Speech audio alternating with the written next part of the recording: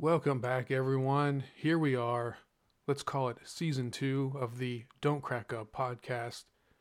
It's been a while. I'm your host, Patrick Markey. Glad to be back with you. Much has changed since the last time a new episode has been published, including the fact that the Party Down revival has a premiere date, which is set for Friday, February 24th, 2023. Full disclosure, the episode you're about to hear was recorded in July of 2022 using the information available at that time. In other words, we knew that there was going to be a revival. We didn't know the premiere date, but now we do. So bear in mind, February 24th, 2023 is the premiere date. Other than that, don't crack up. Glad to be back with you. Enjoy. It's been a while since I've had an episode. So because of that, there's a lot of ground to cover, a lot of territory to cover. To all three of my listeners, hello, how are you? I hope you are well. I hope you've been well. I hope that you have not cracked up. That's the theme of all of it. Do not crack up. Something to maybe help with that as you commute, as you walk on a treadmill, as you vacuum, as you bike around your neighborhood, whatever the case is, whatever time or place you're listening to this. If you are, thank you. I hope you're well. This is a commuter's podcast, made by a commuter, something to help with the commute. Let's go to it. There's so much to cover. The Do Not Crack Up podcast, a commuter's podcast. Here we are again. We're back through the construction on the interstate. Let's move forward. Let's work through it. And let's talk about what I'm listening to, I've been watching over these last 6 months or so. And guess what, folks? Yes, there will be another installment of a Party Down discussion, the Starz Network television program. It ran in 2009 to 2010. But guess what? Since we last spoke, since the last episode, it's been announced, it's been confirmed that there is a revival. Party Down is coming back. So we're going to touch on that. We're going to talk about that. This episode's installment is a deep dive into Constance Carmel, played by Jane Lynch, the great Jane Lynch. We have new entries to the LCSU. This time, go to the end of the watching section to hear it. The other episodes, go to the beginning. The LCSU, the Lizzie Kaplan Shared Universe. So, let's go. Let's get to it. Music.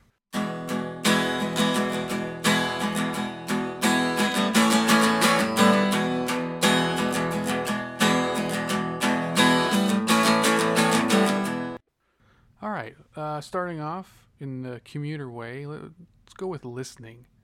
And as is custom with all the other episodes, start off with an audiobook. And good way, in my opinion, to pass the time during the commute. What I'm referencing here, I've listened to a number of audiobooks over the last period of time, the last 6 months or so. I'm just going to go with the very best. The best single audiobook that I've listened to over the last 6 months is Circe by Madeline Miller. Got this on Audible. It was narrated by Parita Weeks. It's from the year 2018. And this is a story that is kind of consistent with a recent trend, I guess, or seemingly recent trend to retell stories from a different perspective, particularly stories about perceived villains, and give a different perspective on who they are, what their motivations are, how they came to be perceived in the way that they are, and maybe shining a different light on the subject. And so Circe, being a figure from Greek mythology, a goddess, and most famously, she is known from the Odyssey. Odysseus meets her on Io. Odysseus, or Odysseus, I guess depending on your preferred pronunciation. I'm sure one is right and one is wrong, but I've heard it both ways, I guess. She is famous for turning men into pigs. And all these issues are addressed in this book. Incredibly well written, great world building. So if you're a fan of Greek mythology, if it interests you, highly recommended. But even if not, if you just like good storytelling, good character-driven story, A good way to pass the time. I will say it's a good narration by Purita Weeks. The only issue I had, and it could just be the equipment I was using, there were times when it was extremely quiet. So just be mindful to may have to turn those speakers up, or maybe that was just an issue on my end. Regardless, this story addresses the issue of what was it like to be an immortal being in the world of Greek myth. And it addresses sort of the day-to-day of that universe, the interactions, and gives a conception of what that might look like when humans are living in this same world as the immortals. It addresses all these things, and what it does is it makes you question, and it questions the morality of these beings, of their decision making, of their impact on the mortals, and vice versa, the decision making of the mortals and their motivations. And through this, we have Circe, who is the daughter of Helios, a titan of the sun, who controls the sun, or the sun himself, and then a nymph. And so, one of the issues being there are so many of these, I guess, minor, in the larger pantheon, divine beings, that you sort of get lost in the shuffle. Well, Circe distinguishes herself, along with her siblings, by having the ability to practice witchcraft, magic. And we see a progression of that, being able to use her powers, harness her powers. But we also see the politics of the time, and certainly the patriarchal issues that someone like Circe has to deal with and is sort of crushed underneath. We see the way that she has normal, what we would consider human emotions like jealousies, but how when someone with powers acts out, it has can have devastating implications on so many, which I think is something that sort of you see in a number of the kind of modern superhero movies, right? The implications of what would it really be like to have these powers in a world where others don't. The Boys, I think, is sort of the most violent, crude example of that. This really gives a kind of scathing view and look at Odysseus, the hero of the Odyssey. And it asks the question, well, what about everyone else? What about the people he left behind? What about the decisions he made and those who were sort of victims or died through his exploits, stories that made him a hero? What about everyone else that was impacted by it? And I think it does an excellent job of making you sort of reconsider that story and its implications. Through it all, we have Circe, who undoubtedly does things that harm others, that lead to the death of others, but she is aware of that. There is guilt, there is remorse, there is an attempt at atonement. So unlike other stories that look at villains and just sort of glance over this, she takes a deep dive. She is looking at this, she is haunted by it, and she attempts to make it right the best she can. Also, traumas that she suffers, violence that she suffers, leading to take actions, extreme actions the other way, to the harm of others and the detriment of others who don't always deserve it. So it really does an excellent job of making you question the morality of this entire world, of this entire universe. Really thought it was thought-provoking, extremely well done, well-paced, and it moves right along. And before you know it, it's over. The world building in particular, I think, is one of the strongest aspects because it's something that I would like to go back and hear more stories in this universe she has created. So there it is. Highly recommended. Circe by Madeline Miller. Got it on Audible. Narrated by Purita Weeks from the year 2018. That was the single best audiobook I listened to in the first half of this year. I will say that there were a number of other good ones, but we'll talk about that another time. Okay, one other thing I like to do, is to name a song that I've been listening to recently, particularly something I like to put on repeat and kind of drift away while driving. Certainly pay attention at all times to the road. That's not what I'm saying, but something that can kind of be a stress reliever or thought provoker, or whatever the case may be. Well, today I want to tell you that recently, particularly in the heightened tensions that are happening, locally, nationally, internationally, with all the things that are going on in the world, a good song, an excellent song that I've been having on repeat to sort of drift away or find a more serene place is a song called Change Your Mind. And it's by the band Camper Van Beethoven from the year 1988. And it's from the album Our Beloved Revolutionary Sweetheart. You might know this band or you may not. The lead singer is David Lowery. Went on to lead the group Cracker, who had some pop hits in the 1990s. Yeah, songs like Low from the album Kerosene Hat. Teenage Angst from their first album, which was self-titled Cracker. But anyway, in the 80s, Camper Van Beethoven, it had some so-called college radio hits. Eye of Fatima, which is on the album Our Beloved Revolutionary Sweetheart. I used to have it, or I'd still have it, on a cassette tape, the best of 120 minutes. And they had a cover of Pictures of Matchstick Men by Status Quo. That was from their album Key Lime Pie. That had some radio play, I guess you would say, left of the dial, as it were. So this song, Change Your Mind. What is it about? Well, that's for you to listen and decide. It's a song that I find calming. It arrives with maybe a horn or brass instrument of some kind. I'm not entirely sure. And all of a sudden, David Lowery, the singer, starts singing. And a picture gets painted. And I think if you listen to it over, you may see it in different ways and you may view this picture differently. I think sort of what I currently envision is an argument has taken place. Someone has walked away. Someone is in a different place than the person they were arguing with. And they're sort of recounting the argument in their mind, or they're playing it over in their mind.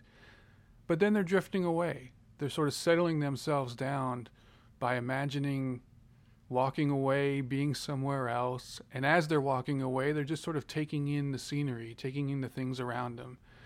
And, what a great and healthy technique it is. Imagine walking away from an argument, not escalating it. Imagine walking away, and I guess mindfulness you would call it, sort of just taking in the scene around you and evaluating and not being caught up in the anger, in the tension, and all of a sudden you're in a different mindset. Then the chorus, I guess you would call it the chorus, comes on. The titular Change Your Mind lyrics come on. And I think it can be interpreted in different ways. Either the narrator is saying that you could change your mind, as in you, the other person. Maybe they're talking to themselves. You, as in the narrator, could change their mind. Maybe it's a bit of both. And a great line, I'll be glad to let you. So I think a critical point in arguments, right? Even if the person does apologize, if they do back down, do you have the capacity to forgive them and let it go? Or are you so caught up in the tension and in that rush and in that stress and negativity that is something you're actually embracing? Can you let it go? Can you let the other person change or walk away? Can you yourself allow yourself to change or walk away? All things to think about while listening to the song Change Your Mind by Camper Van Beethoven. Put it on repeat. You won't be disappointed, at least in my opinion. Put the song on, listen to it, focus on it, and all of a sudden, in a calmer place, we are. All right, excellent. So those are things I've been listening to. Let's move on. What's next? Things that I've been watching.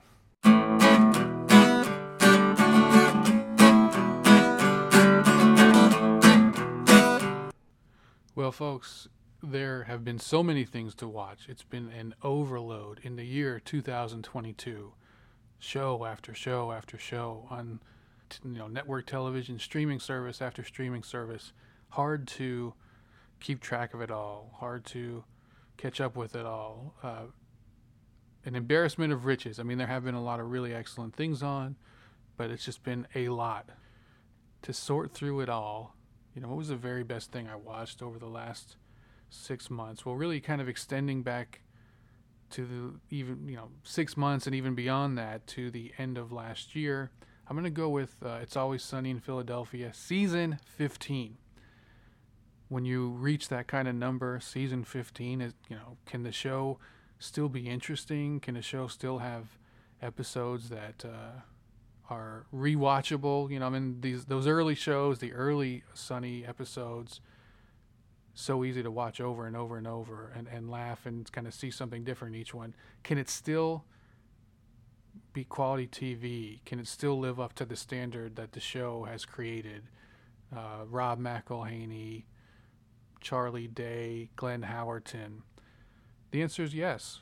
And this season, very short, it's only 8 episodes, and it did something different. And I think that was so smart of them, well thought out. I think Megan Gantz is a showrunner now, so credit to her. If you like the show, by the way, as an aside, they have an excellent podcast, the It's Always Sunny podcast. The 3 of them, Glenn, Charlie, and Rob, along with Megan, producing and talking as well sometimes. So check that out. But this season they did something different. They went with a serialized story arc for the last really 5 episodes. And that is they went to Ireland. Now the last 4 episodes, the second half of the season specifically set in Ireland, but in the 4th episode it sets up the trip. So it all fits together. Having said that, it is serialized, but you don't have, you could just jump in on any episode and figure out pretty quickly what's going on. But they did something different. They had done 2-part episodes, Mac and Charlie die, the gang gets whacked, come to mind. But this went even further. And what's interesting about this season is they really jumped into the lore of the world. I don't want to spoil because it is new enough. It's only been 6 months or however long. But you get backstories on certain characters, questions that have been there throughout the span of the whole show get answered. There's actually a prequel episode that fills in the blanks of character development as well as the purchase of Paddy's Pub itself. Now, having said that, I don't know that all of it makes total sense or matches completely up with what we've heard in other seasons, but whatever, chalk it up to memory because the episode is the characters recalling what happened. So it's all funny. It was very well done, and it has some of the best episodes in the last 4 or 5 seasons, although the last 4 or 5 seasons have had some strong funny episodes. This almost like they found a new rhythm, because let's be honest, there's aging involved. I've aged. We all do, and including the characters. And so the characters have aged. What do you do now? Because so many of the jokes in the earlier seasons touch on the idea that these characters haven't decided what they're doing with their life, or there is something else that's going to happen. And this sort of takes it in a different direction a little bit, that these folks are a little more resigned to the life they're living. Perhaps. I guess that's one way to look at it. But, as they always do, they touch on relevant, highly sensitive social issues in such a funny way, and in such a way that makes you think while also laughing. So, another thing about this season of Always Sunny that I thought really stood out, this tradition they've started, it seems like since season 12, which is the very last episode of each season, kind of having a real emotional moment. So of course it's a comedic show. It's a dark comedy. It's got some dark humor, etc. But season 12, you had Dennis deciding to leave the bar in a really genuine emotional moment. The following season, Mac finds his pride, this very emotional, real modern dance piece that takes place. Then in season 14, there's sort of this meta moment about will the gang kind of walk away? Of course they don't. And then this season, I think the best of all, or I don't know if the best of all, that modern dance piece was very impressive.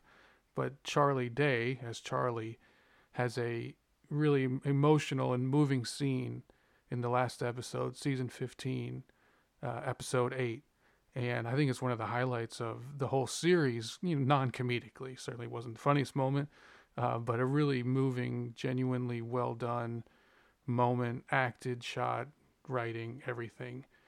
This season was so great because of the kind of range they showed. You had that genuine emotion, but you also had some real moments of like a horror movie aspect with Glenn Howerton as Dennis, slapstick comedy, incredible physical comedy as always by Caitlin Olsen as Sweet D.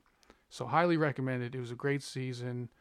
Right away, it's one of those rewatch. One of those put it back on, watch it over and over like you do your favorite comedy. Anyway, so Always Sunny, season 15. Check it out. It was on FXX. You can see it on Hulu, Amazon, iTunes, etc., etc. Just to touch quickly on some other TV shows, Severance on Apple TV, starring the great Adam Scott of Party Down fame. He was incredible in the show. You have John Turturro.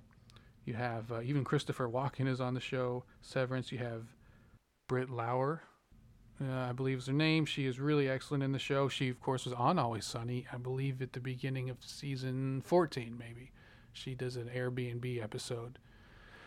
Okay, what is the show about? Well, it is about work-life balance in this futuristic world, in this sort of sci-fi world. People voluntarily join the Severance program. The Severance program is where you get a chip in your brain, and when you go to work, a different part of your brain is activated from outside of work, and one side doesn't remember the other. So it's almost like two entirely different people. And so it's touching on this implication of us being overwhelmed by work and our identities being tied so much to work instead of, just living lives and being people, or our lives inexorably, entwined with work.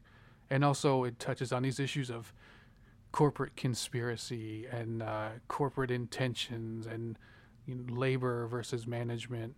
And it's very, very well done. Patricia Arquette plays a really strange manager in the show, and I think it's such a bizarre person that she plays that it's done incredibly well.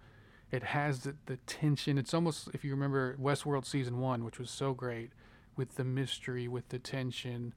That is Severance. Severance on Apple TV, a must see. Can't wait for the next season. Another, and I can't even do the show justice by talking about it briefly, but We Own This City on HBO Max. It is a David Simon show. David Simon, George Pelecanos, from The Wire. It is about the true story of a corrupt Baltimore City police unit.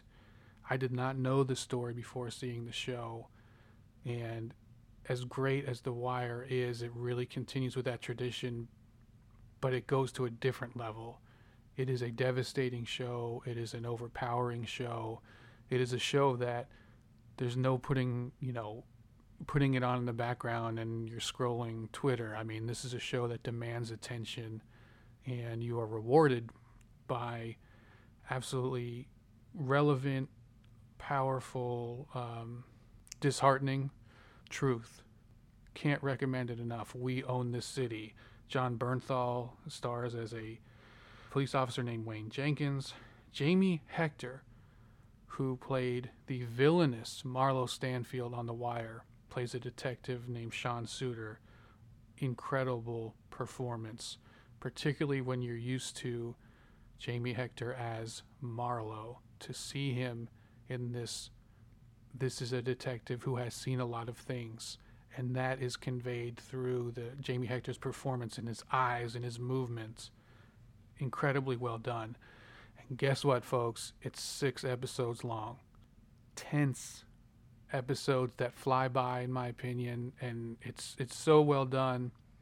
It's so relevant, and it's very powerful and shocking and disheartening. Check it out. We Own This City on HBO and HBO Max. And as a sort of bonus here, since it's been so long, I'm going to give a very brief what I've been watching movies. There's been so many, and again, as everything's happening, there's all these streaming services, they're nonstop movies being put out there. So here it is. just to keep it simple, I'm going to tell you the 3 best movies I've seen in the last 6 months or so. And this dates all the way back to the holiday season. The very best movie I've seen in the past 6 to 8 months was a movie called You Better Watch Out from 1980. It's also known as Christmas Evil. Not to be confused with Better Watch Out from 2016, which is sort of a evil horror version of Home Alone. This is called You Better Watch Out, with the lead performance by Brandon Maggart. Just to kind of give you a little modern reference, if you've watched Succession, the guy named Frank, the character Frank, who works for Logan, and he's close with Kendall on the show. His name is, he's an actor, Peter Vernon, and you'll instantly recognize him if you watch Succession. He looks very similar, even though it's movies from 1980. This movie is, I think, along the lines of a Taxi Driver or a Joker, but maybe a little more innocent than that. You have an individual who you watch his breakdown, you watch his downfall. In this case, this is a man who is obsessed with Christmas and Santa Claus. In fact, he acts as Santa Claus. He's very disturbingly watching children making a naughty and nice list, and you watch his degeneration. You see his origins and the things he saw at Christmas when he was a kid. He has a brother who's a very angry, sort of hot-headed person. And our main character, again, played by Brandon Maggart, incredible performance. He is an innocent person in many ways. He believes in the spirit of giving and kindness and joy and childlike innocence. He works at a toy factory, but he's taken advantage of, he's rejected, he's misunderstood, you might say, and then he snaps. And this movie, again, I sort of talked on it about Circe, this kind of reimagining of villains and all these things. This movie does a job of showing someone's origins, why they snap, but also, he's giving gifts to an orphanage at the same time he's committing horrible, violent acts. So it's a very disturbing movie. It's very well acted. And, I'm trying to gauge, when I say the best movies I've seen, I guess I'm talking about something that sticks with me. How many movies you watch, the minute it's over, you forget about it. It happened, it's over, you don't remember. This was a movie that happened, and it stuck with me, and I thought about it. So that's why I'm going to describe it as the best movie I've seen in the last 6 to 8 months or so. You Better Watch Out, from the year 1980, a.k.a. Christmas Evil. I'm putting it right up there, top 5 of Christmas horror movies that I've seen, although I don't know that I consider it a horror movie. Maybe a psychological drama, I think, is more accurate. Now, the next movie I would say with best of certainly is a horror movie, slasher. It's called X, from the year 2022. This year, it's out. It went to theaters. Now you can rent it. By the way, You Better Watch Out. I saw that through Shudder, the streaming service, which you can get from Amazon and all kinds of other things. So I saw You Better Watch Out on Shudder, aka Christmas Evil. X was a movie, rented it through Amazon. You can rent it through anything, Apple, Xfinity, all those things. And so this is A24 Studio, so already, in my world, that's likely to be quality content, and indeed it was. This is a horror movie, a slasher type. It's written and directed by T. West. Certainly not for kids. It's sort of a half of a drama, half of a slasher, and really kind of goes that way. The first half, more of a traditional drama, and in many ways, second half goes to slasher. I won't, to spoil anything, but I think if you watch the trailer, you already know that it's a slasher movie, and slashing is going to happen, and indeed it does. It's set in 1979. You have people, I believe it's in Texas, that are trying to make an adult film, but really touches on these kind of relevant themes of the desire for fame and stardom, which we still see now in our the YouTube star, TikTok star, all that kind of stuff. And it's talking about that then. It's always been part of our culture, and it remains. Not everyone, but many people. We have that desire to be famous, to be recognized, and this is really touching on that. But it goes to the extreme of what happens when that fame, that recognition doesn't happen. And we have this juxtaposition between a younger woman who people think is going to be a star and she sees herself that way versus an older woman who it never happened. And so this tension creates the fuel for the movie. It really touches on aging, touches on regret, and how do we deal with that. And the movie X, really excellent. I enjoyed it. Certainly not for kids. And finally, kind of a fun movie in its own way, even though it is a vampire and there's certainly violence and things in it, but it's a movie called Suck from the year 2010.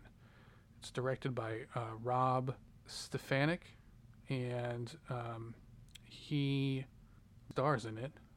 Well, he's the main character, yeah. And then you have Jessica Paree from Mad Men. You might remember her. She was Don Draper's younger wife, kind of some of the later seasons, or maybe the middle seasons. I don't remember exactly. It's a movie that's got Iggy Pop. It's got Alice Cooper. It's got Henry Rollins.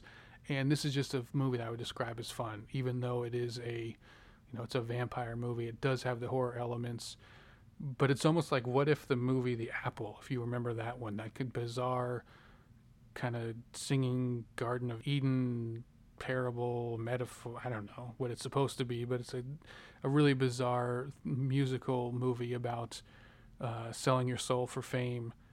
This is the same thing, but much better, much more enjoyable, more well done. Although The Apple is enjoyable in its very unique way. This is a good movie. I enjoyed the movie Suck. Get ready, they're going to sing. And so I think maybe the first time people start singing, you kind of get taken back a little bit. But it's a really enjoyable movie, a movie that I rewatched. So that says a lot. You watch it, had a good time, put it back on, saw it again. It's fun in its way. Again, another kind of touching on X, that theme of the desire for fame and what would you do. Oh, Malcolm McDowell plays Van Helsing in it, and I'm sure you can figure out what his role in the movie is. Well done, enjoyable time. The movie's called Suck from the year 2010. Got it on Amazon. I might be on Prime right now. But anyway, good time. And so that's that. That's what I've been watching. There are many more things, but we only have so much time. So let's move on. You know what we're going to talk about? What we always talk about, the LCSU. America's Greatest Living Actor, Lizzy Caplan. Let's do it. One more entry, another entry, a mega entry. The Lizzy Caplan Shared Universe.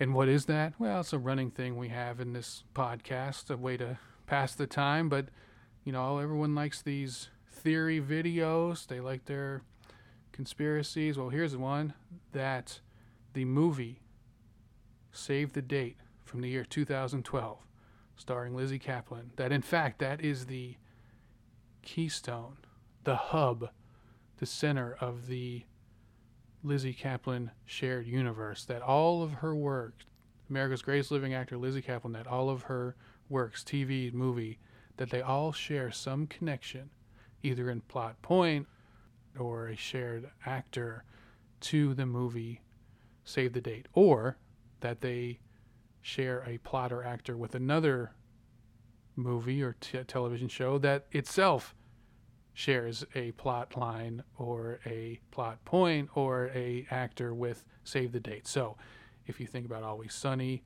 remember Sweet Dee has a heart attack that episode. Charlie has the conspiracy on the wall with Pepe Sylvia, all the points leading to everything in the middle is Pepe Sylvia. Well, this is our version of that. And in the center is Save the Date. So I've got a bunch of new entries for you. We've done it every episode. My loyal 3 listeners, you know what I'm talking about. It started on the very first episode. The full explanation is there. So if you want to know more, go to the first episode. Explained in detail. And it gives sort of the baseline. But subsequently, each subsequent episode has had a new entry. And here we go again. In those other episodes, if you just start with the watching section, you'll get that. This one, we're going to the end of it. So LCSU, here we go. New entries.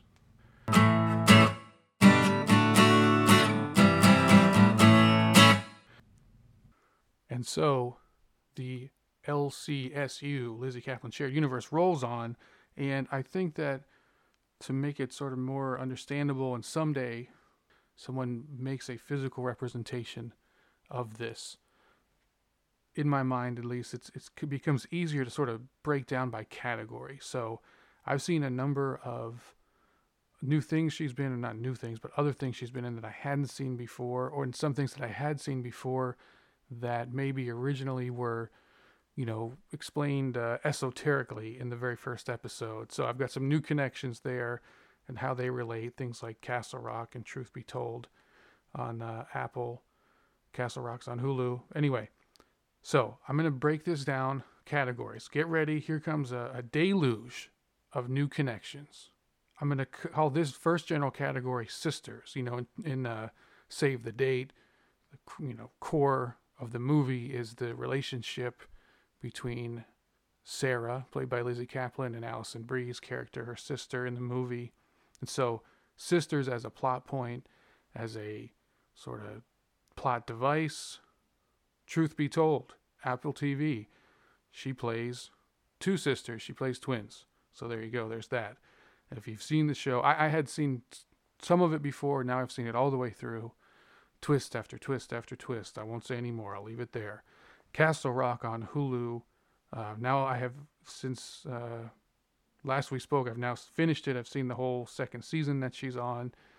It's fairly new, 2019. I'm not going to spoil anything. I'm just going to basically say sisters as a plot point, and I'll stop there. Smallville. All right, Smallville, which I saw on Hulu, and I think it's an old WB show, but it's about high school Clark Kent, Superman, and she played this character, Tina Greer, who's a real, like, Scooby-Doo villain almost. There's a whole shape-shifting thing, and only she literally can shapeshift. In 2 episodes, season 1, episode 4, season 2, episode 11, and one of the plot points is she has this obsession with this other character, Lana, and she says, "You're like a sister to me," so count it. Sisters as a plot point. The movie, 127 Hours, starring James Franco. What role does she play? Yes, that's right. She plays the role sister. And there's not really a lot more you can say about the character because that movie is so heavily focused on James Franco, playing a real person who was trapped with their arm stuck in a boulder, which is a very good movie, very tough watch at times because it is a real story and well acted, well shot. So that's one category, sisters. So we've got some new entries there. Here's another category, awkward public relationship moment. In the movie Save the Date, there's this whole critical scene early on in which the Sarah character is living with her boyfriend Kevin. He's in a band. They perform, and after the performance or during, he proposes to her. It's an awkward moment. She says no and walks away. So this category, awkward public relationship moment. The show I'm Sorry, starring Andrea Savage, which is a Party Down connection. She was the original Casey. She had a guest appearance, season 2, episode 2. She plays the mother. Precious Lights preschool auction. In the show, it's her show, I'm Sorry. It was on True TV, season 1, episode 8. Lizzie Kaplan is in a relationship with her partner. They fight really awkward and uncomfortable arguments with themselves and with someone working at this place where the kids are being taken. It's a play date, etc. So awkward public relationship moment. The show Beef, which is a satirical show. The great Michael Ian Black is in it. A number of people from the state are in the movie, or I'm sorry, in the show. I got it on Amazon. It was sold as a quote-unquote movie, but I think it was a series of short episodes. And it's a takeoff of court shows. People are going to a deli, a butcher shop, and he's acting as the judge to squash beef, as it were. So in that show, she is with Thomas Lennon, another Party Down connection because he is in season 2, episode 3. He is in a relationship with the character played by Lizzie Kaplan. They are complaining because dancing lessons have gone awry. This is again the show Beef, and it's very awkward. Private information is shared in this, so again, awkward public relationship moment. The Marvel one-shot Item 47, which I saw on Disney Plus. It's a short that takes place after, I guess, the events of Avengers Part 1. She is in a relationship with someone who has found alien technology, and they go on a crime spree. Is that an awkward public relationship moment? Well, I don't know. Criminal, and they're shooting up banks and all these things. So, I don't know. Close enough. We'll count it. Might be a stretch, but we'll count it. Okay, here's another category. Aversion to relationships or commitment issues with the relationships and commitment.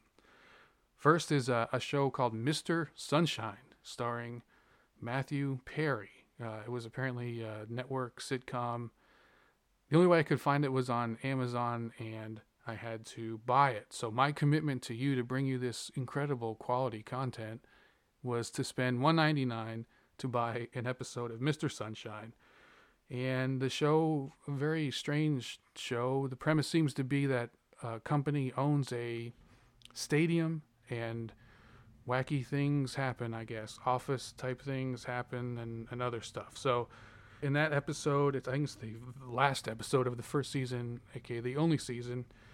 And there's a whole thing with her being in this non-committal relationship with a casual relationship with Matthew Perry's character, and she is not interested in committing, and when he asks her to sort of formally be in a relationship, she walks away.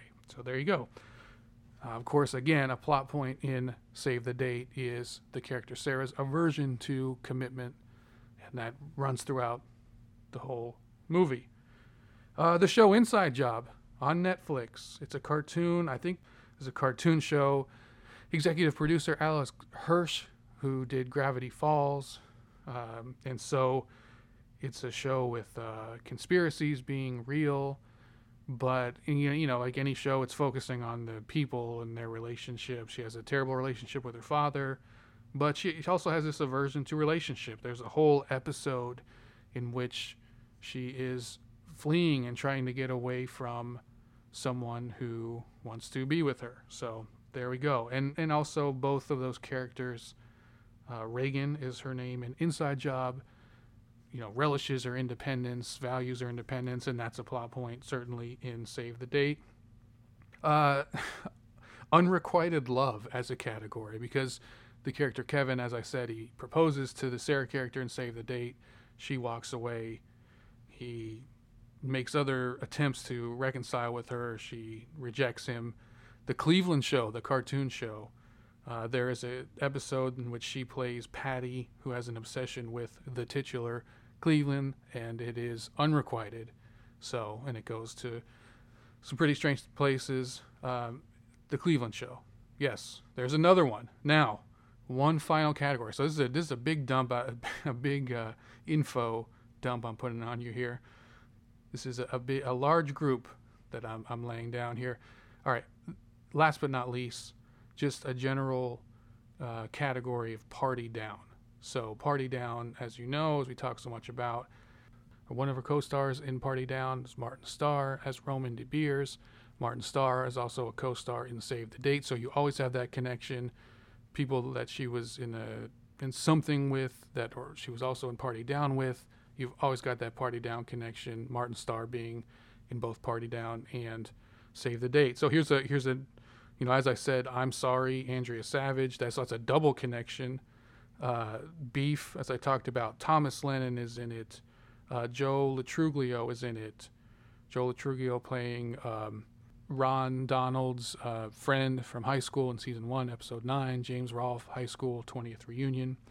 Matt Walsh was in both Beef and in Party Down. Matt Walsh played the agent in season 2, episode 9. Cole Landry's draft day party. You've got all that. You've got the show Angie Tribeca. Now, that was a show that I saw on Hulu, and she plays someone who has been lost and found. She has amnesia. And I'm going to have to go a little bit further in a connection because that show's very slapstick, mock of a cop show. But in the show, Andrew Tribeca, one of the main characters is Giles, played by Hayes MacArthur, the actor. Well, guess what? He is also in the movie Bachelorette. Bachelorette was a very good movie. He plays the groom-to-be. That movie co-stars Adam Scott as Lizzie Kaplan's love interest in that movie. And, of course, we know Adam Scott is also in Party Down as her character's love interest in that show as well. So we've got connections. Bachelorette to Party Down to Save the Date. So there you go. Can't think about it anymore for today. So that was a big, look, I haven't spoken to you all in so long. I thought I better give the people what they want, which is probably not this, but I'm going to do it anyway. So there we go. The great Lizzie Kaplan. I know that there's at least one thing I haven't seen yet. I'm sure there's many more, but a movie called Crashing, starring Campbell Scott. You might remember him from Singles, the movie set in Seattle. So I'll watch that. I'll let you know what connections can be made, if any. I bet there is. Because it's all real, the Lizzie Kaplan shared universe. And how do we know that? Because I've saved the best for last. One more. In the first episode, I talked about Mean Girls, and I did more of an esoteric kind of, connection of the name Janice and the two Sarahs.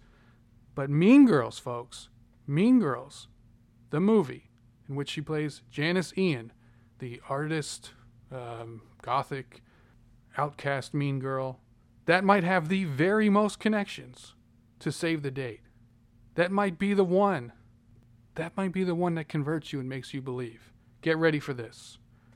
I'm going to name 4 connections.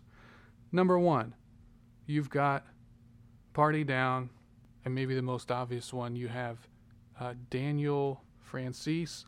I'm sorry, I'm probably butchering that name, and I apologize. But he plays the Janice character's best friend. Well, guess what? He's also in Party Down, Season 2, Episode 9, Cole Landry's draft day party. He's Cole Landry's friends, messes with Ron. And not only that, but in both the Party Down episode and in Mean Girls, a revenge plot as a part of their character's story occurs in both. Imagine that. Okay, so let's get that out of the way. Party Down, we got that. That's sort of the obvious one with a lot of the works we've talked about. But number 2, both characters, Sarah in Save the Date, Janice Ian in Mean Girls, they're both artists. They both sketch, and they both sketch sort of plot points. They sketch parts of the story. Janice sketches the lay of the land in the lunchroom. The Sarah character sketches events that have taken place throughout the movie. She shows them afterwards. Not only are they artists and they sketch, but they both sketch like black ink on white paper or pencil on paper, but anyway, no color, but they both sketch pictures. There you go. Imagine that. So that's number 2. Number 3, both movies have a missed art showing of this Lizzie Kaplan character, Janice and Sarah, as a source of contention with the female lead. In Mean Girls, Lindsay Lohan character misses Janice Ian's art showing. That causes a rift between them. In Save the Date, Alison Brie's character misses the art showing. That causes a rift. All right, so there we go. And number 4, a concert as a pivotal plot moment. In Save the Date, as I've said 3 times already, it's the failed proposal. In Mean Girls, there is the talent show with the dance, and that becomes a moment when Lindsay Lohan's character kind of stands out and gets everyone's attention and starts to take the lead. So there you go. Amazing stuff. You've heard it. Wow. Incredible. And congratulations to everyone. All right. The LCSU lives on.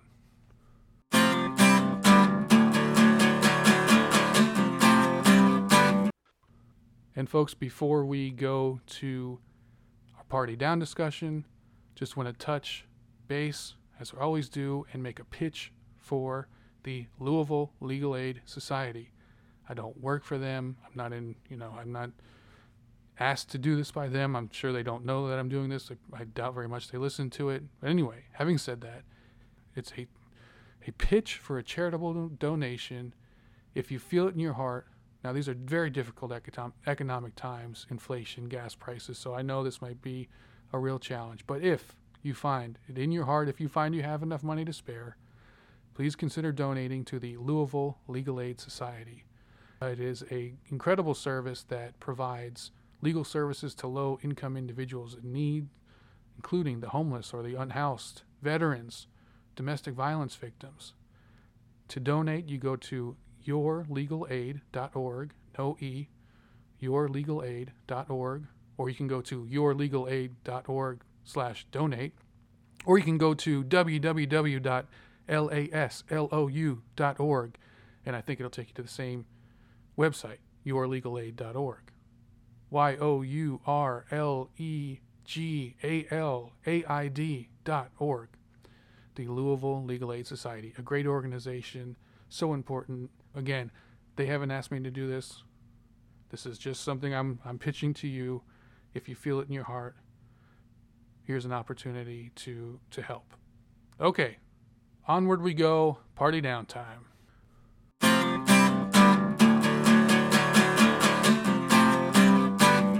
All right, here we are. It's time for the 7th installment of the Party Down discussion. Party Down, the Starz Network program, which debuted in 2009 with season 1, 2010 for season 2. Created by John Embaum, Rob Thomas, Dan Etheridge, and Paul Rudd. You can see it by subscribing to Starz, subscribing to Hulu, buying it on Amazon, Prime Video, Apple, or I guess it's the iTunes store, any of those. So easy to get. The cheapest way, as I've said many times, is if you go on Amazon itself. You can buy both seasons on DVD for under $10, at least the last time I checked. What a deal, what a steal. Party Down, check it out. Of course, as we talked many times, the story of the Party Down catering crew and the lives they lead, the dreams, the hopes they have, the career opportunities and failures that they experience together, all as play out at various catering events. And it takes place in the Los Angeles area because of entertainment industry aspirations, mostly, not in all cases, of course. We've talked about that, such as Ron Donald, played by Ken Marino, whose aspirations are to be the king of catering or the king of restaurants, as it were. But as we begin today's discussion talking specifically about Constance Carmel, played by the great Jane Lynch, who appeared in 8 episodes in the first season and 1 episode in the second season, the last season. Spoilers, all the spoilers for the first 2 seasons. So if you haven't seen them yet, go watch it. And even if you have, if you haven't, I think you will still get something from it by listening, but please watch. So here we go. Before we go any further, I've kind of preferenced things by saying the first season, the second season, because season 2, episode 10, which had been the final episode, Constance Carmel's wedding, is no longer going to be the final episode. So let's talk about that first. Party Down Revival. It's happening. Not only is it happening, it's happened, in that I saw an article, I think it was on maybe like a Deadline or a Vulture, those websites, that the filming has already taken place. And this was an interview with Adam Scott talking about the great show Severance on Apple TV Plus, which I talked about earlier in this episode. So it's happening. It's happened. The filming has taken place. I don't know when it comes out. I expect sometime in 2022 or maybe early 23. I don't know. I just know that the filming has happened according to an interview I read with Adam Scott. And so First thing is, let's be positive. The showrunner is John Enbom, the great John Enbom, who's credited with so much of the writing of the first 2 seasons, the first 20 episodes. And so trust in John Enbom. He's back. Seems to be the showrunner, or executive producer. I don't know exactly, but he's involved. So let's trust in that, in his and in the crew, the creators, as we've talked about, John Enbom, Dan Etheridge, Rob Thomas, and Paul Rudd. Trust in the creators, trust in their talent to have a great story to tell, trust in the incredible actors, Adam Scott, Ken Marino, Martin Starr, Ryan Hansen, of course, Megan Mullally, and Jane Lynch. I believe all those individuals have been confirmed per an article on, I think it was Vulture. However, we have to acknowledge an article I read on Vulture, Lizzie Kaplan, the great, incomparable Lizzie Kaplan, as the immortal Casey Klein, will not be in the show. Apparently, in the real world, Lizzie Kaplan had other commitments. Will we resent those other commitments as diehard fans? Possibly, but keep an open mind. So initially, there's a reaction, I think, naturally, if you're a big fan of the show, if you're a fan of her, that character, that how can the show happen without Casey, such a critical and integral part of the story. Then a second part, maybe a deep breath and say, you know what, trust in the showrunners, trust in John Enbom, and let's see what happens, see where it goes. What has happened in the last 12 years? Well, we're going to find out. What will happen?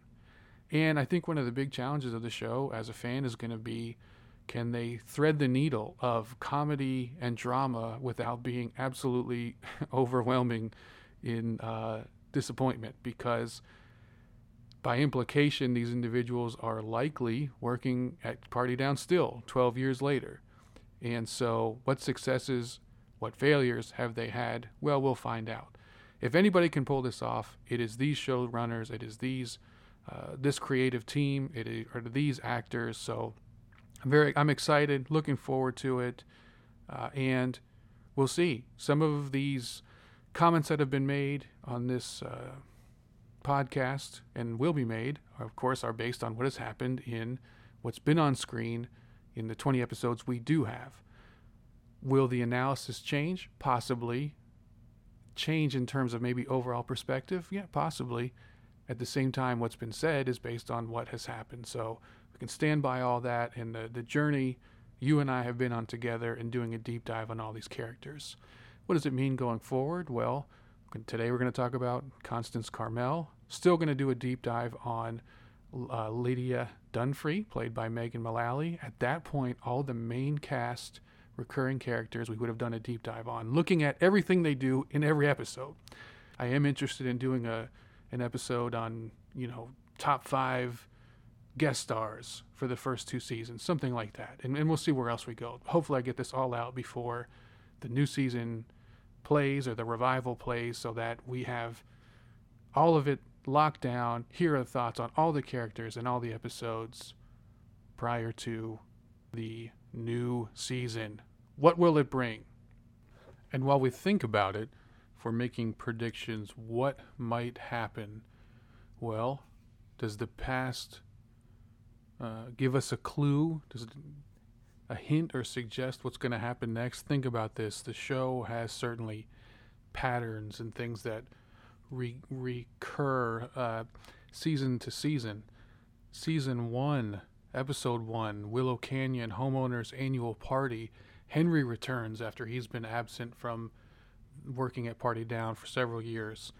Season 2, Episode 1, Jackal Onassis Backstage Party. Casey returns. She has been gone to the cruise, as you'll remember. Both seasons 1 and 2 end with a wedding. And actually, we could make an argument all the way down the line that there are similarities. Episode 2 of both seasons have an association of sorts, having a get-together. Episode 3 both have essentially hookup, parties or events designed for people to hook up or get together. Both the episodes of 4 in both involve events in which there is a fundamental flaw or farce or a deception that is taking place. Season 1, episode 4, Investor's Dinner, of course, the whole thing is a scam. Season 2, episode 4, there is this deception about additional child, a son that James Ellison had that his widow is not aware of, a second family, and the attempts to hide that from the widow. Season 1, episode 5, and season 2, episode 5, both involve celebrities. Now, in the first season, it's an adult video award after party. In season 2, it's the great Steve Guttenberg. So episode 5 in both seasons has those similarities. Episode 6 involves producers. Think about that. Season 1, episode 6, Taylor Stiltskin, Sweet 16. Leonard Stiltskin is a producer, main figure in that character trying to get a job at this Sweet 16 party from a producer. Season 2, episode 6, the Not On Your Wife opening night party. There is a producer, a comedy producer for Warner Brothers who Casey flirts with in an attempt to get a role as well, or attempt to get roles, non-specific roles. There is a specific role in the first season. It's the part of Edgar Allan Poe. Henry's trying to get Abraham Lincoln, vampire hunter, or something like that. It's sort of non-specific in season 2, but same thing, attempting to get a job from a producer at a party in the 6s of both season 1 and 2. Episode 7, get this, they're both about team building, events aimed at team building. In season 1, episode 7, of course, it's the Brandix corporate retreat. That is team building, as it turns out, for a telemarketing firm. And in season 2, episode 7, that's the Party Down company picnic. So think about that. Can you imagine? And then in the 8th episode of both seasons, it's celebrating an individual. Season 1, episode 8, it celebrate Ricky Sargulish or Sargalesh, either way. In season 2, episode 8, Joel Munt's Big Deal Party. Both of them are events in honor of one specific person. Now, Joel Munt is doing this because he's landed this contract and he's rubbing it in Roman's face, but still, it's 2 episodes centered around one person. And then I'll stretch a little bit on this one. The 9s on both are related by getting together of classmates. In season 1, episode 9, James Rolfe High School 20th reunion. Obviously, that speaks for itself. It's a reunion of Ron's high school. In season 2, episode 9, Cole Landry's draft day party. Well, Cole Landry's college teammates are there. And both episode 10s are set at a wedding. Again, patterns. There are parallels. Is it deliberate? I don't know. Seems that way. So, what can we expect? I expect that the first episode will involve the return of a character. Who is that character? Who's been gone? Is it Henry returning again? Is it Kyle returning from... Who knows? We'll see.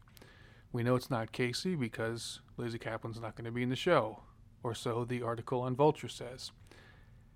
The last episode is likely a wedding, don't you think? And somewhere in between there would be associations, maybe an event with a certain celebrity, a producer. Boom, it's all there. Don't you see it now? So there it is. There's my prediction. Having no such information about what the specific events are, I'm just looking at the patterns. All right, there it is. That's our big, giant preview special. Who knows when you hear this? It is happening, Party Down Revival. There's my preview. There are my thoughts. Let's move on. Are you ready? Here we go. Let's do a deep dive on Constance Carmel, played by the great Jane Lynch. Let's go.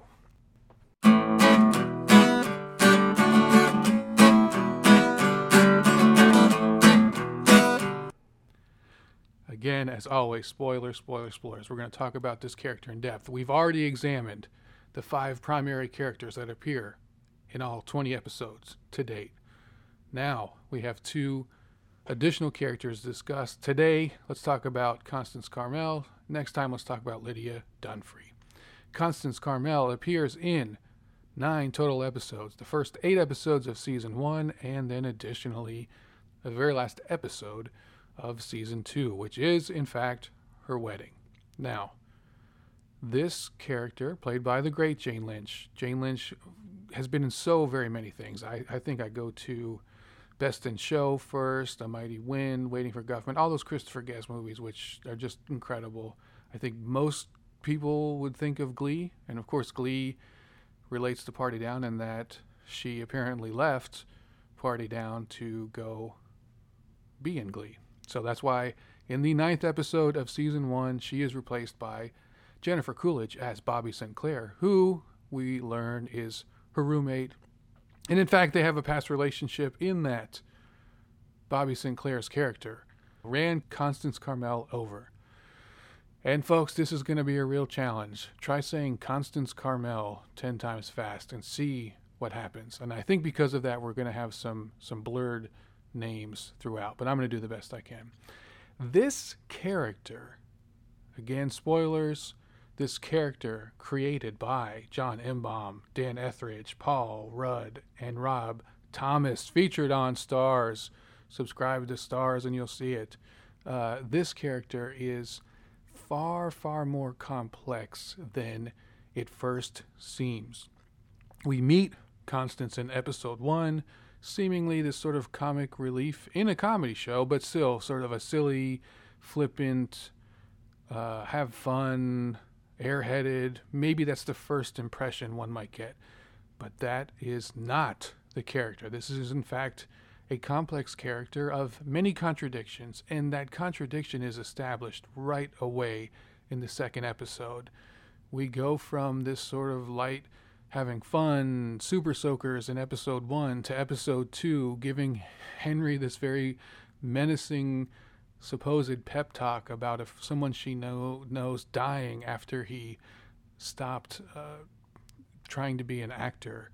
We see her threaten Ron with a knife. We see there's more than meets the eye, and it's a great performance. Of course, I say that about all the actors because they're all great.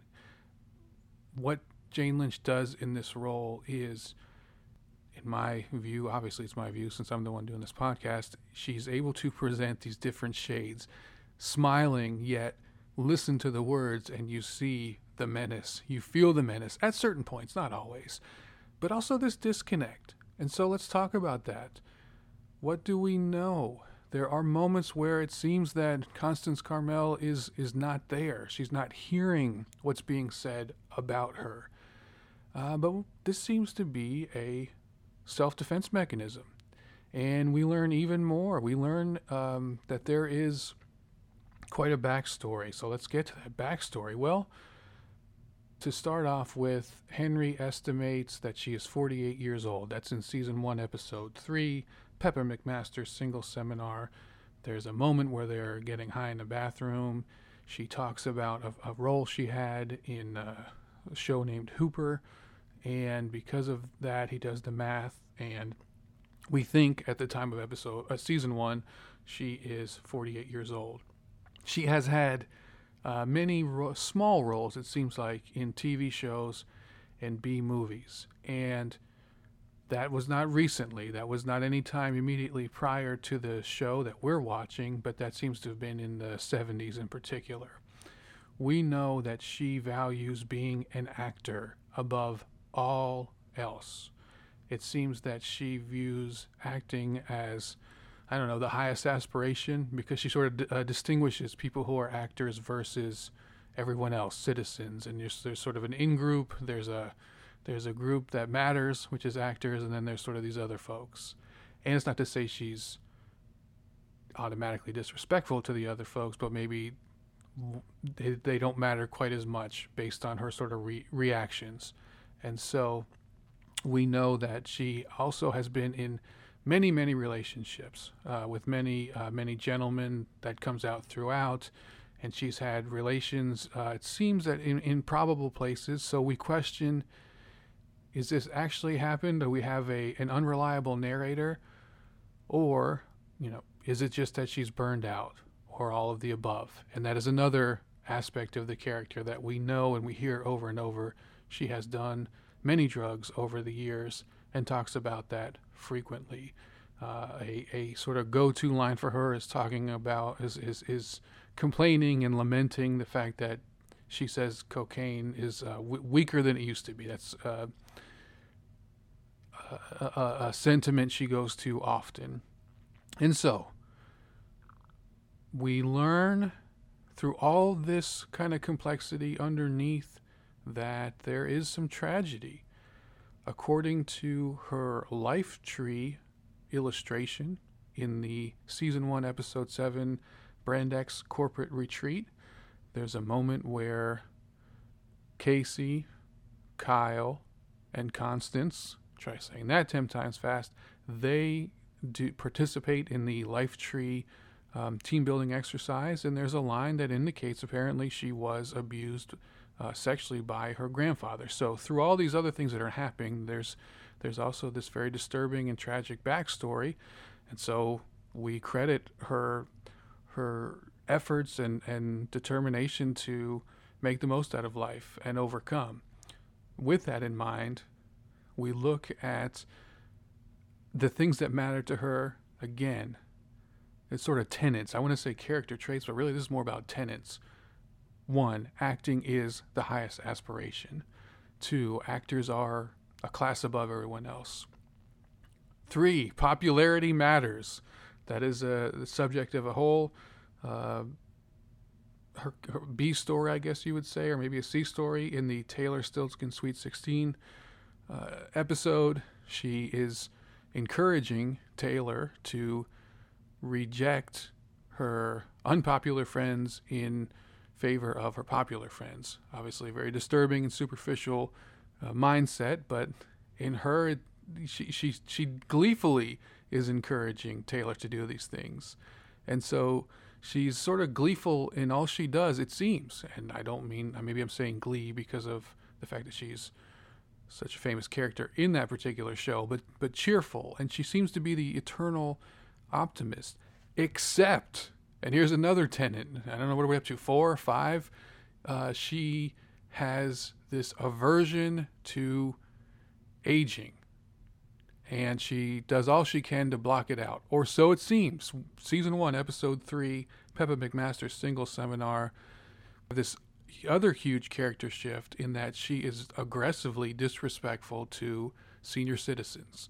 And it's very obvious that it is a self-defense mechanism. She doesn't want to see that in herself. She doesn't want to be equated with that. And so we get all this idea, sort of seemingly whimsical enthusiasm for life, but when we pay closer attention, darkness at the edges, threatening people with knives, spitting in people's foods. Here is a key with all of this. Constance seems like a very interesting person to spend time with or have a conversation with. However, you do not want her to cater your party. In season 1, episode 2 alone, that's the California College Conservative Union Caucus, she drops a ladle and just wipes it on her shirt and puts it back on the serving table. She eats food. She talks about spitting in food. It's clear that hygiene and food safety are not necessarily her priorities when it comes to the service industry.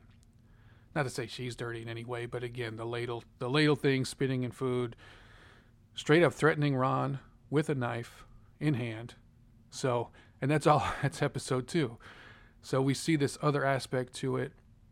Through it all, though, I think it's clear she's a good person. She has just had quite a life. And I'm going to give you a theme. Escalation in desperation. In fact, I guess that is her arc, her character arc. As it progresses, as the show progresses, we see her getting increasingly desperate, We see season 1, episode 4, investors' dinner. At the drop of a hat, she's making pig noises because someone has told her that they have a connection, possibly to a role, even though it's preposterous. In season 1, episode 9, when she is gone, we are told by Bobby Sinclair, played by Jennifer Coolidge, that she has left the country and followed Zoltan, who we'll talk about more, a gentleman named Zoltan, who's an admitted former smuggler, to Europe in hopes of further her acting career. In season 2, episode 10, at her wedding, she is marrying a senior citizen. There's nothing wrong with that, obviously, but she has gone on and on previously to sort of disavow herself of that in the Pepper McMaster Single Seminar, season 1, episode 3. And here we are at the end of the series, or the end as of right now, until we get those new episodes. And here she is, and she is marrying a senior citizen who has previously been married, 9 times, and she met him on Craigslist. He's a former producer. All right, let's talk about some ups and downs. What's the high point? Well, I think the high point's very clear. Season 1, episode 8, Celebrate Ricky Sargulish. And she is recognized. As I just mentioned, there's a smuggler at this party named Zoltan. He recognizes her. When he was a smuggler, he would hide out. He would watch VHS tapes of some of her performances. She's apparently had a nude scene in a movie called Dingleberries. And she was in a movie called Wild Nuts and a movie called Screamweaver. He recognizes her, so this is everything to her, right? She is having her moment of glory. She's being recognized by a legitimate fan. He is a fan of hers, and she kind of gets to hold court. He just listens to her story. She signs headshots. She's living the dream. She is an actor. She is being recognized as such. So I think that's a very clear high point, which was her final episode in season 1 and all the way until we get to the end of season 2. That end of season 2, episode 10, her wedding, I think is both a high and a low. It's a high because she's getting married. She seems to be having a good time. She's with an affluent man. She's seems to be doing well in terms of material circumstances. She says she's happy. On the other hand, she is sort of going against the things she said she was going to do. It's clear that this relationship is influenced by her desire to get another acting job, and she's insulted by the man's daughter deliberately, right to her face, and she doesn't react. So it's a really disrespectful moment, but she takes it in stride, or she seems to just kind of block it out in that way she's able to. So it's both a high and a low. Clear low moments would be, I think, season 1, episode 3. And it's tough. When we say low moments, I guess I'm defining them as what we are seeing, or maybe I'm imparting my values on what I'm seeing, because she has this ability to sort of block things out. A very low moment, I think, as I just said, that season 2, episode 10, she's disrespected. She's insulted by Howard's daughter. And that's publicly. There's other people around. I mean, at her wedding, she is totally disrespected, and she just rolls with it. She smiles through it. So it's hard to say low moments that she's subjectively experiencing, or that we can see her experiencing. Instead, it's sort of what I'm seeing and putting myself in that place. And in season 1, episode 3, I mean, just the way she's so disrespectful to the seniors, so dismissive. And then she ends up saving her former beau's life, Bruce, and spending more time with him. I think from her perspective, that would be a tough moment in that she's confronting her mortality. But again, she has this ability to just sort of block things out. Season 1, episode 2, again, I think us as an audience watching, she has a very funny but very awkward moment of making these kind of making these accusations to this group. And season 1, episode 4, what we are seeing would be a low moment in that she's being humiliated, being made to make these barnyard sounds and all these things for a fake potential movie role. Now, favorite performance, I just can't talk about this particular scene enough. At the beginning of season 1, episode 2, California College Conservative Union Caucus, she goes up to Henry. This is at the start of the episode. And she puts her arm around Henry Pollard, played by Adam Scott. And he's very uncomfortable. He looks very put out and disturbed to be touched. Because of, again, we've talked in other episodes. Listen to the deep dive on Henry Pollard and learn more about this moment from Henry's perspective. She is telling this story about a friend, and it seems like, in her mind, she's cheering Henry up, but it is a very disturbing and sad story about a man's failed attempt at becoming a successful actor, living in poor conditions, and ultimately stopping and then dying after falling off a pier. And so it is a very bleak and sad story, but in her mind, it is, she's uplifting Henry, she's motivating Henry. That whole scene, the Jane Lynn's performance is unbelievable.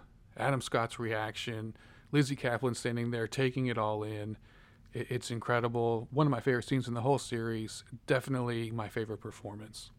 So, having said that, let's go through the 9 episodes, not beat by beat, but let's just talk about what we see with Constance to go a little bit further and getting an understanding of this very complex character. I can't recommend enough to you. There's typically, as I've said in other episodes, there's typically so many characters on screen at the same time, between the speaking characters, the extras in the background. Doing these rewatches where I'm focusing specifically on these certain characters, whether or not they're speaking, it really adds to the experience. Go for it. Do it yourself. I think you'll have a good time. So let's do it. Let's go in a deep dive. Let's start with season 1. What happens? What does she do?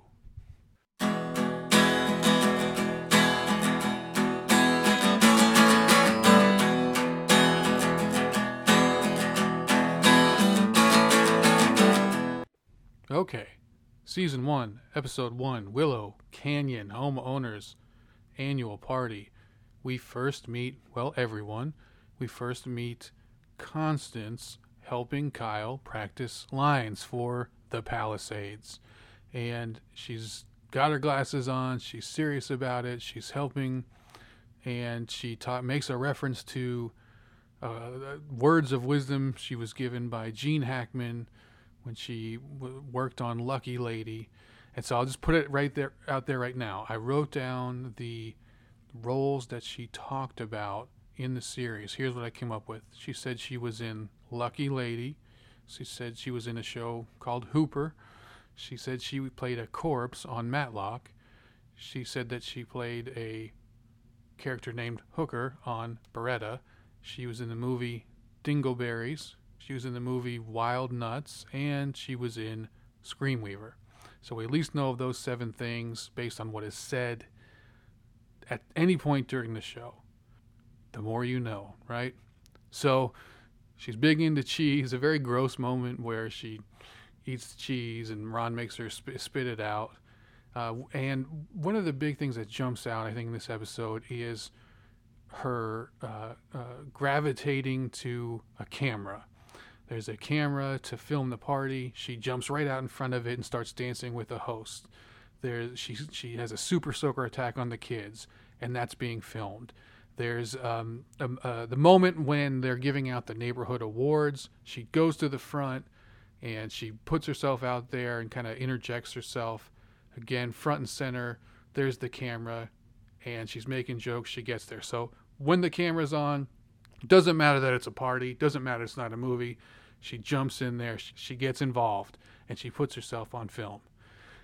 She supports Kyle, and that's another thing I think that really gets established well in season 1, episode 1, is that she has this kind of supportive friendship with Kyle. Kyle, for all his bro-ness, has a real respect for Constance, and that comes out right from the very beginning.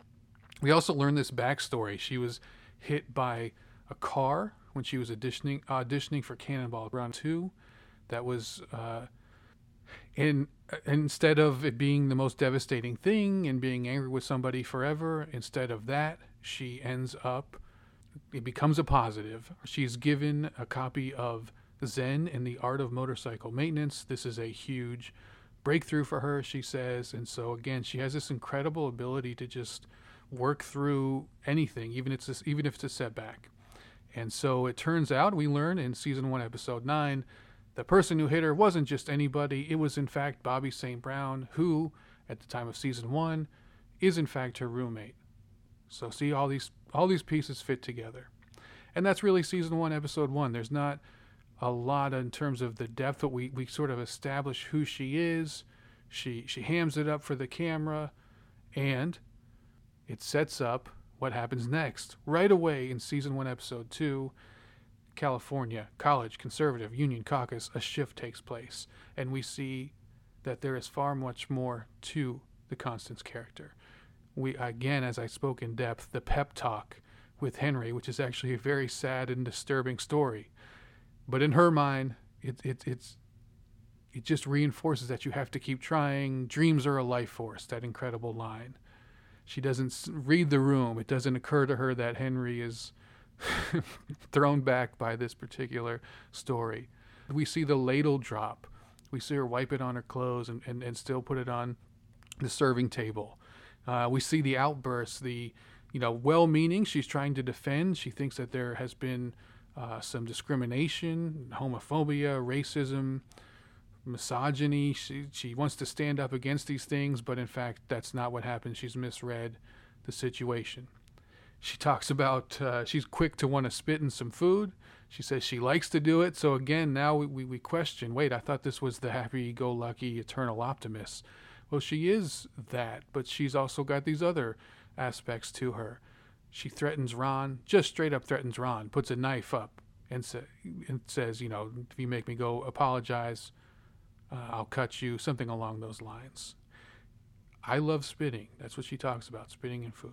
So we see this other side. We see the darkness below. We see that she is not someone to be messed with. And so be careful if you try and push her too far. We question maybe some of her educational background, because she thinks that Toronto is in the United States, and she struggles to follow instructions, right? Ron gives her a very specific task: get the certain type of cigars. She comes back with the wrong ones.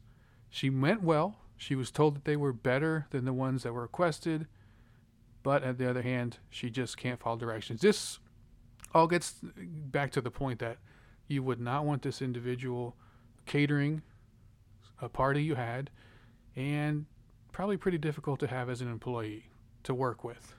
Although, again, the people like her, Casey's relationship with her, Casey sort of sees her for who she is, and I think she cares about her. I think that she thinks she's a good person, but she also knows there are these other aspects to her. But again, Kyle, a good, supportive relationship right from the word go.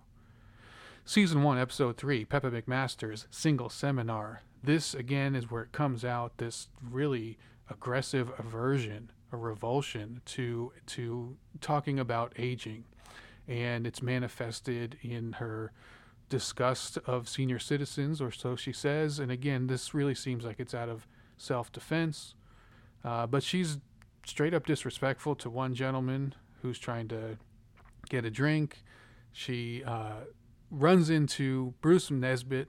She can't think of his name, and this kind of establishes that she has been in many relationships or had many relations with different individuals. She runs through a list of names. It is Bruce Nesbitt, as it turns out. In fact, he has a bite mark to show their history together. They met on the set of Hooper. They have, or so they say, had some improbable relations in places that make no sense. You see that darkness in that there's a great scene where she goes to the bathroom. She invites herself to go with Henry to get high with this other person. It turns out it's Bruce. So there we have this awkward, and then they're reminiscing, and they just laugh, reminiscing about someone getting seriously injured. Granted, they're high at the time, but Henry plays the the voice of reason who says, boy, that's not really very funny. And that's true. A great scene, and it goes on for a while in the bathroom of them. She initially rejects Bruce because of what he represents. She is devastated that Henry calls her out for being approximately 48 years old. You're only as old as you feel is the line that she gives.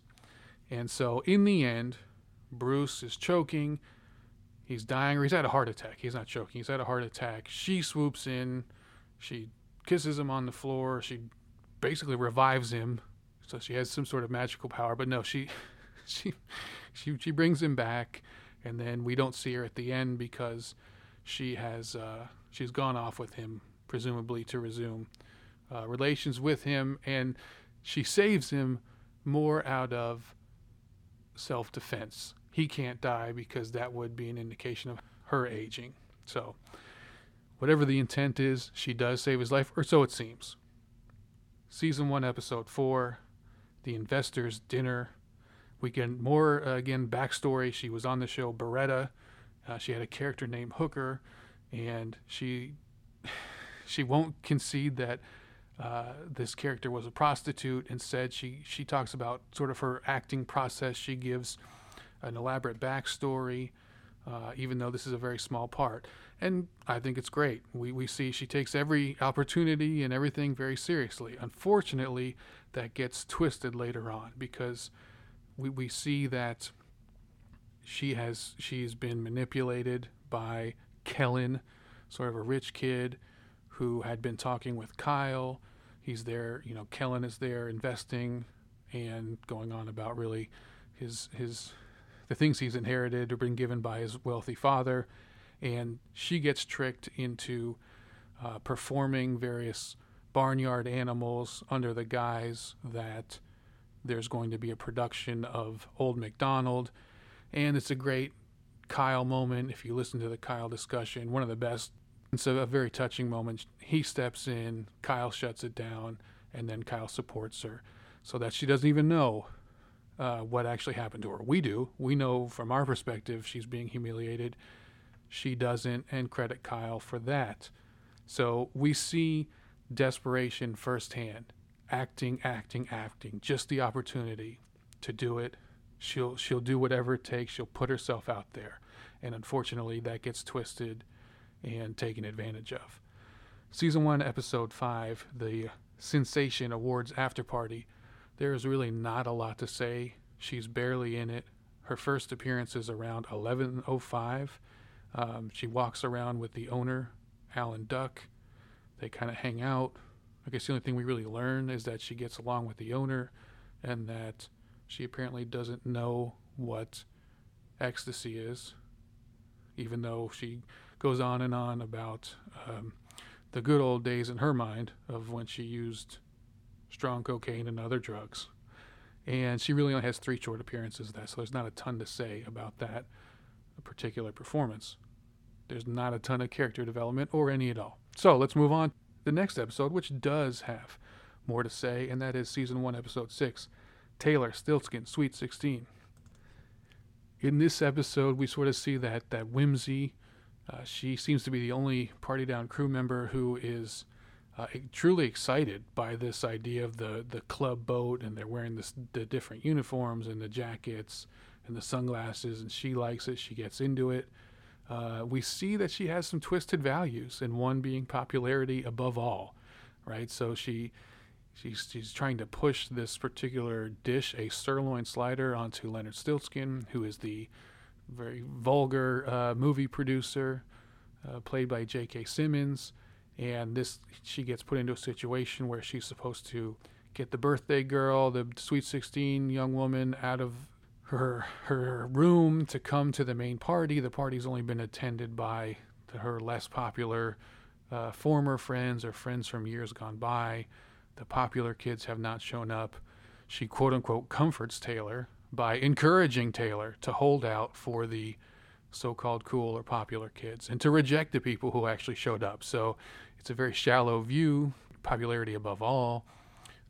She claims that she was middle popular middle school, but she was fully popular by junior high, whatever that means, right? So anyway, she is taken out of the picture by Casey. Casey intervenes and brings some reason. She gets Taylor to come out, and really touching, joyful dancing. I mean, she really just has a good time. Constance Carmel does on the dance floor with everyone. She comes across as a very warm person, even in spite of all the things we just heard about valuing popularity. Here she is with all the kids, having a good time, just dancing on the dance floor. And then in come the popular kids, and she cheers when Taylor rejects the people who are in that room that she's dancing with, and instead walks away to go with the popular kids.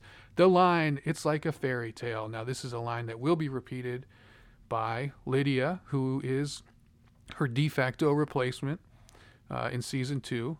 Season 2, episode 10, Lydia says that line. And so, of course, it's not like a fairy tale at either situation, either here or at her wedding, when ultimately her husband dies. We'll talk more about that.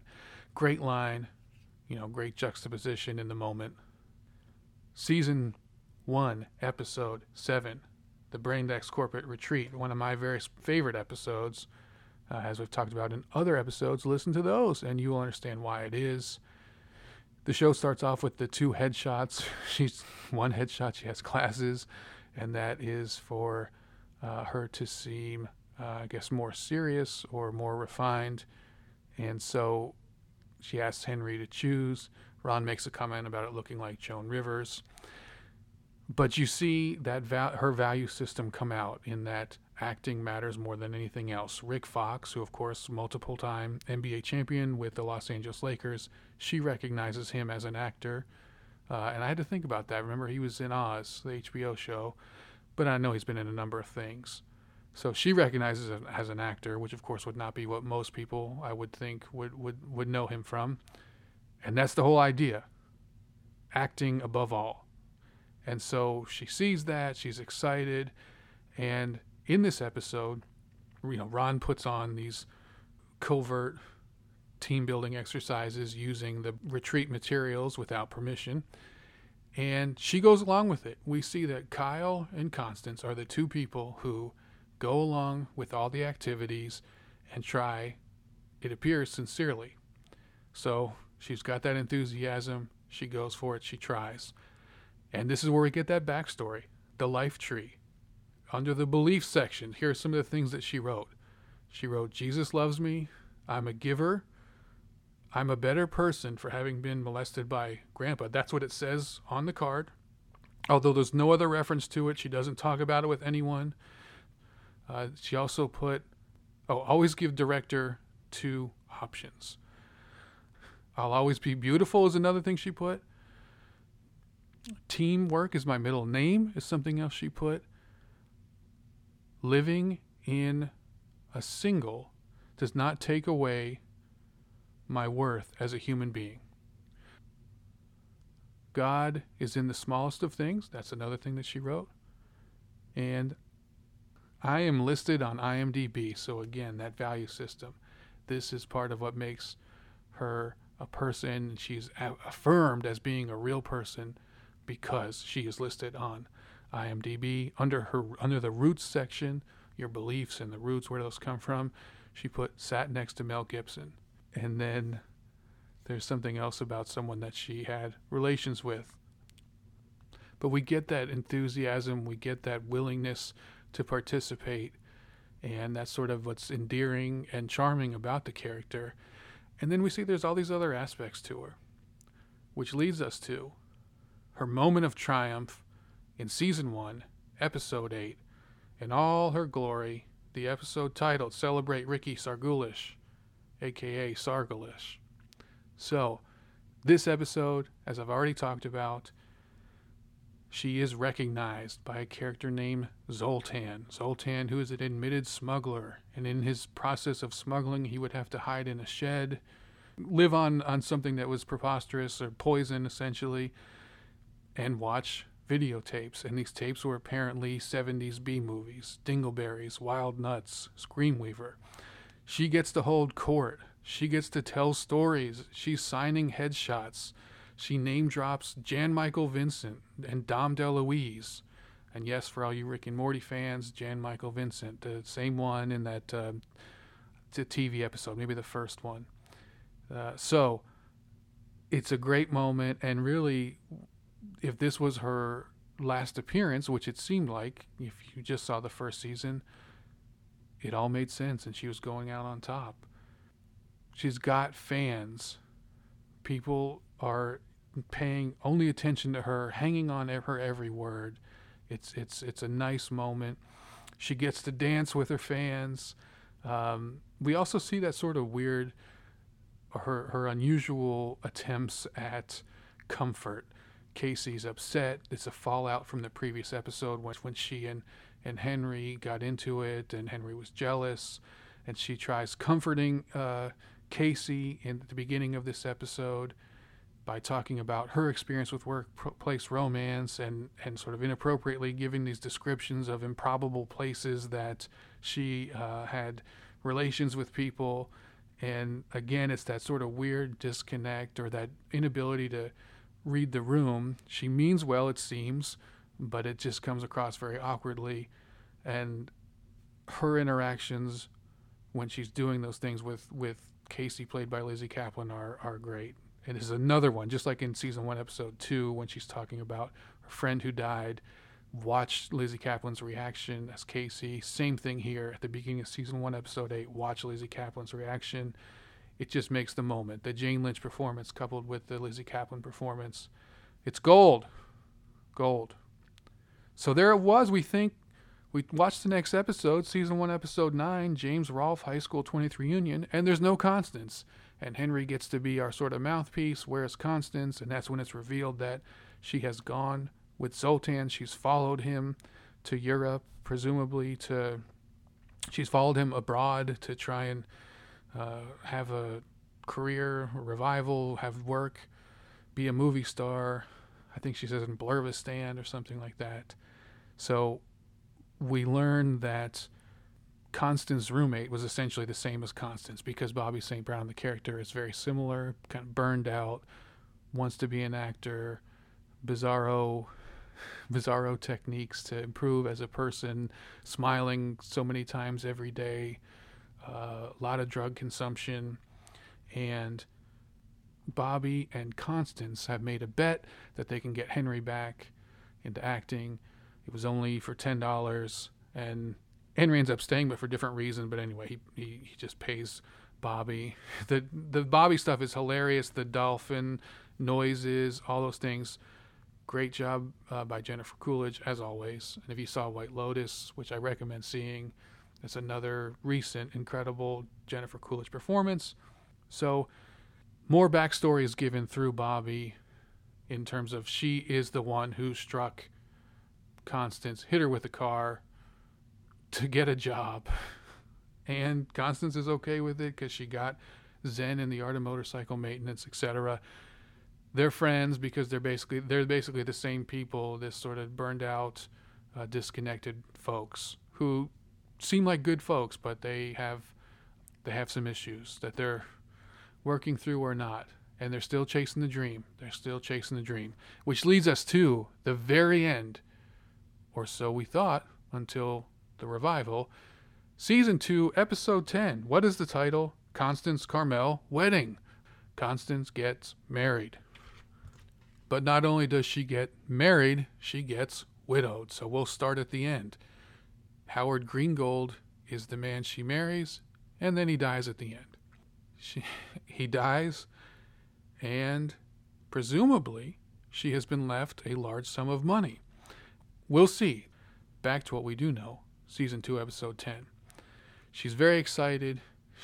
In a very sad thing, instead of just straight up inviting the Party Down crew to attend her wedding, she hires them as caterers. That way she knows they will be there.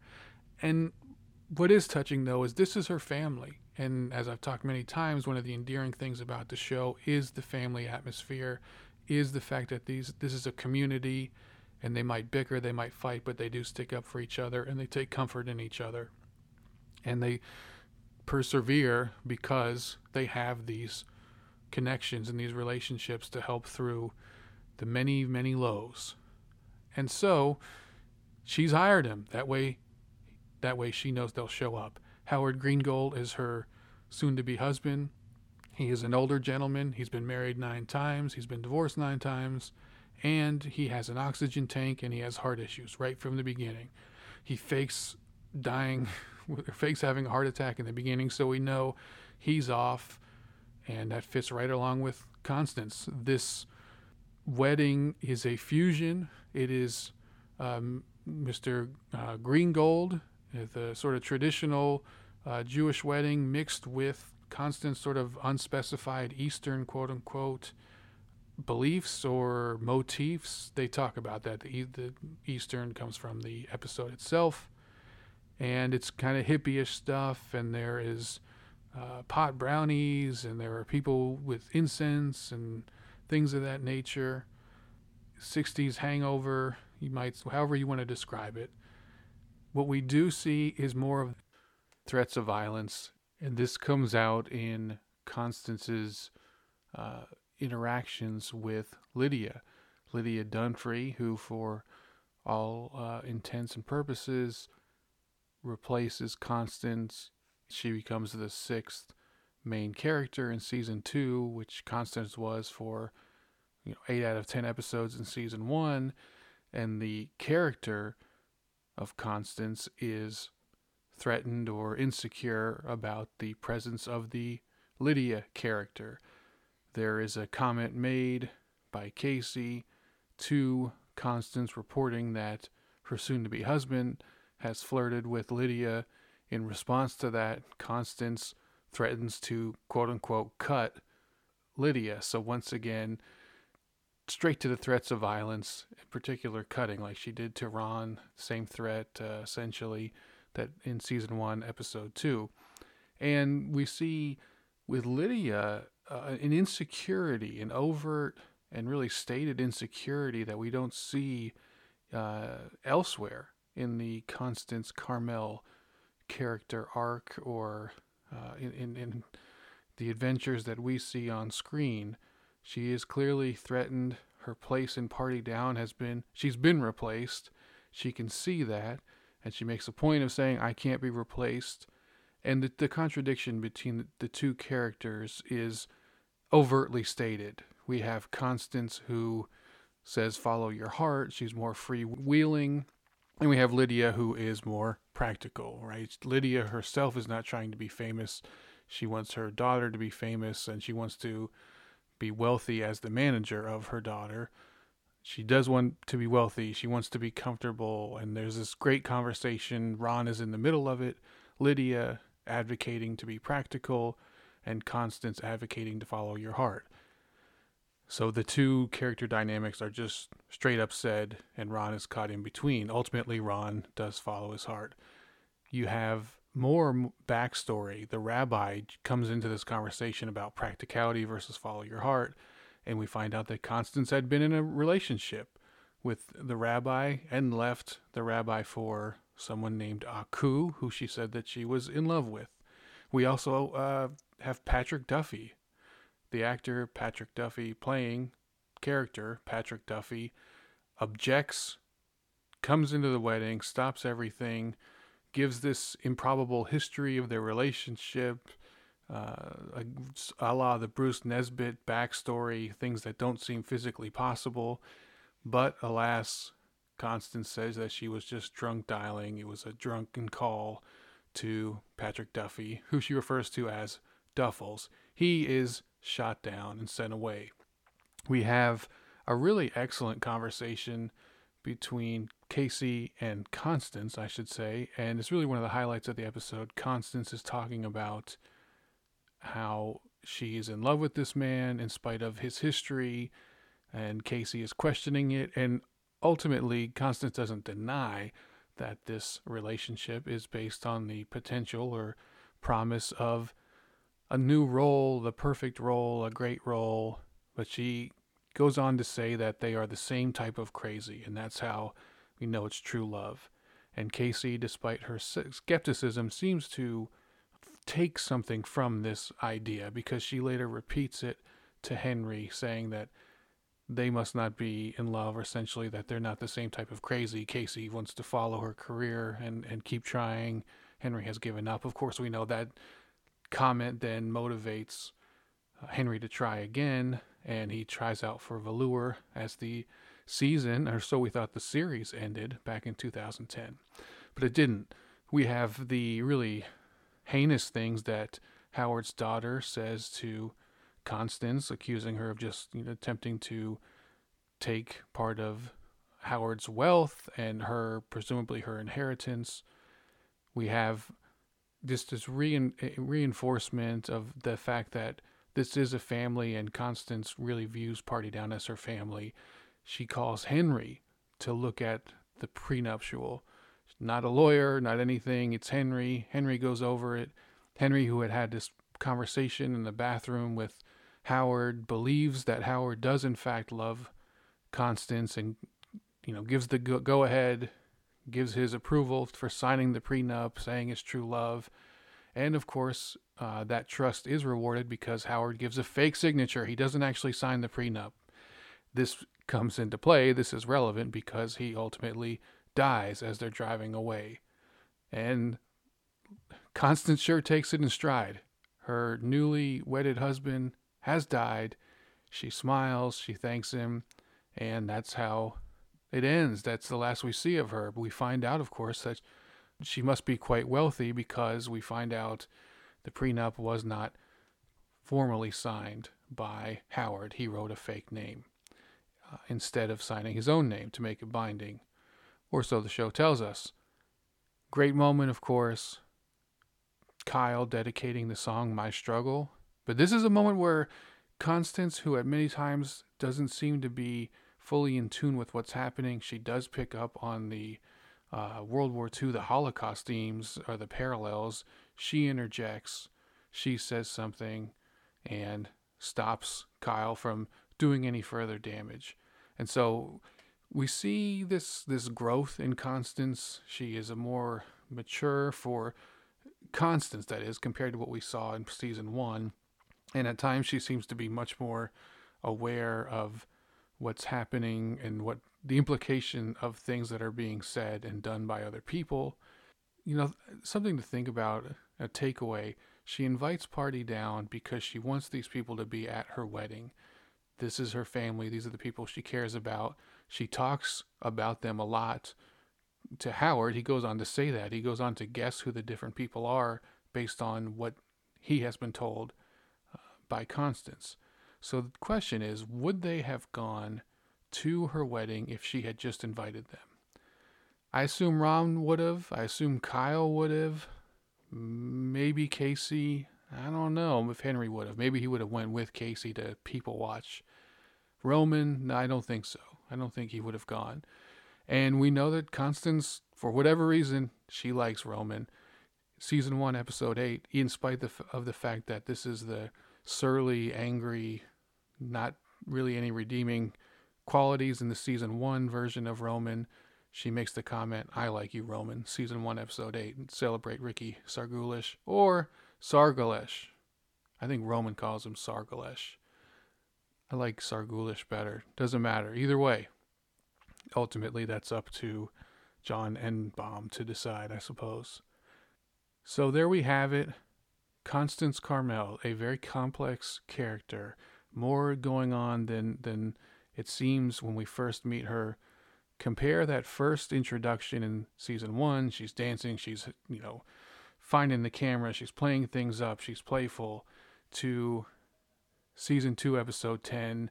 She's marrying this elderly man with all these real significant health conditions. She's doing it because she says she loves him, but also because, as she admits, he is a producer with an opportunity for the perfect part she loves. So we see this, we see her arc, as it were, really an escalation in desperation. And that gets to the conclusions. What do we take away from this character? What do I take away from this character? Well, optimism is fun, and there is something about her positivity, her optimism that is fun. It seems to be a great mindset to have, helpful to overcome life's many challenges and obstacles. But on the other hand, beware of becoming one-dimensional or singularly focused, because if it goes wrong, you may find yourself in increasingly embarrassing and desperate situations, as we see with Constance. Well done. Party down. Thank you to the creators, John Embaum, Dan Etheridge, Paul Rudd, and Rob Thomas. Thank you for this incredible character. And Jane Lynch, thank you for your great work. As far as I know, she will be returning in the revival. So how will this affect the analysis going forward? Only time will tell. Looking forward to the revival. So that's it for the Constance Carmel discussion. That leaves just one main character left to discuss. Lydia Dunphy, played by Megan Mullally. That's going to be the next episode. I got to get that out before the revival starts. And then we'll have to reassess. We'll have to reevaluate. What does this do to our thoughts, our analysis on what has happened already in these two perfect seasons of television? Party Down, Starz Network. Give it a watch. And if you want to get in touch with me, do not crackuppodcast@gmail.com or don't crackuppodcast@gmail.com. No apostrophe. Subscribe if you're on Podbean or Apple Podcast, all those things, like on Twitter, whatever. Don't crack up. Thank you so much for your time. See you next time. Hang in there. Be well. Thank you.